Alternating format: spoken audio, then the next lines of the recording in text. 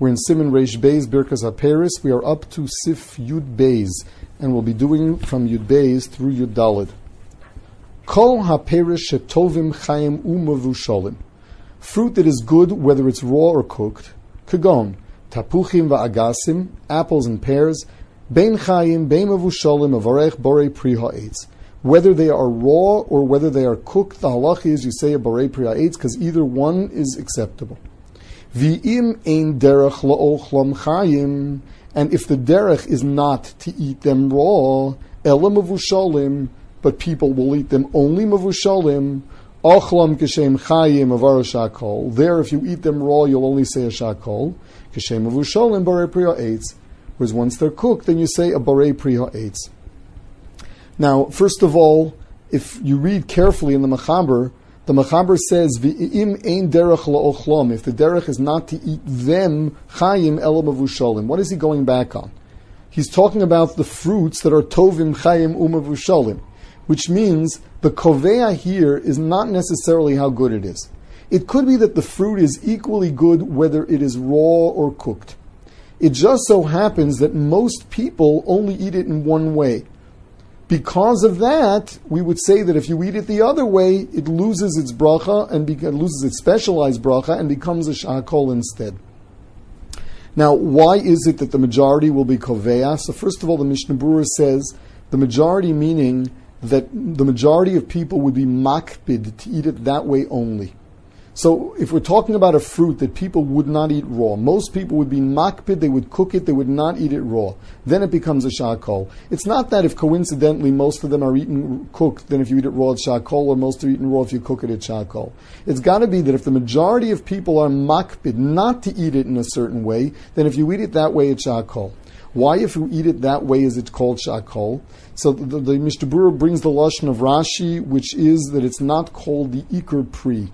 The ikar pri is in its normal presentation, the way that people generally eat it, and not the way they're makpid not to eat it. The Mishnah Berurah, the Bir Halacha, and Mishnah Berurah seems to be bothered by why is this any different than the halacha of boser. We said that unripe fruit, the halacha there was that it goes down from eitz to adama, it's lav ikar pri. Why over here does it go down from eitz to shahakol instead of adama?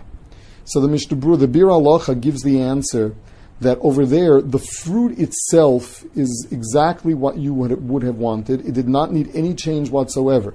The only problem is it isn't fully grown yet, or it's a peripheral part of the plant.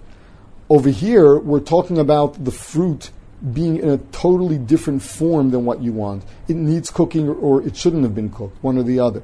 So when you're talking about something that has to have a different state altogether, that's called that it's not the pri, and therefore it's shakol.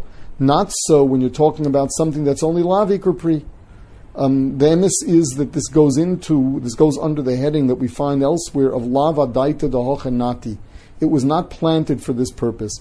It is not planted. You don't plant fruit that's made for cooking. You don't plant it for eating raw. Sif Yud Gimel. Egos Gomor. Egos Gomor, the Mishnah Berurah explains to mean a fully grown walnut. Hametugon bidvash, that was fried in honey. Vernikra in a window, and it was called this. Rotzalomer, so the Ramah adds his local word for it, which is noyit. Mavarach Allah borei pri ha'etz. You say a borei pri ha'etz on it. Even though the normal thing to do with a walnut is just to eat it the way it is. If you go cook a walnut, it would become shahakol. That's abnormal. Frying it in honey is not abnormal, and therefore its bracha remains a borei pri ha'etz. Now also, we're talking about where it wasn't totally ground, whereas if you grind it up in a way that it's not recognizable, then the nut itself would lose its bracha anyway because of that. Sif Yud Daled, egos rach. So till now we were discussing a fully grown nut. Egos rach is a walnut that was not yet fully grown. And here, had you eaten it raw, I don't know if you'd make any bracha whatsoever, because it's rach, it's not done yet. Shemavashlim bidvash, this is not a case of unripe fruit stam, this is unripe fruit that is not edible yet. Shemavashlim bidvash, you go ahead and cook that in honey.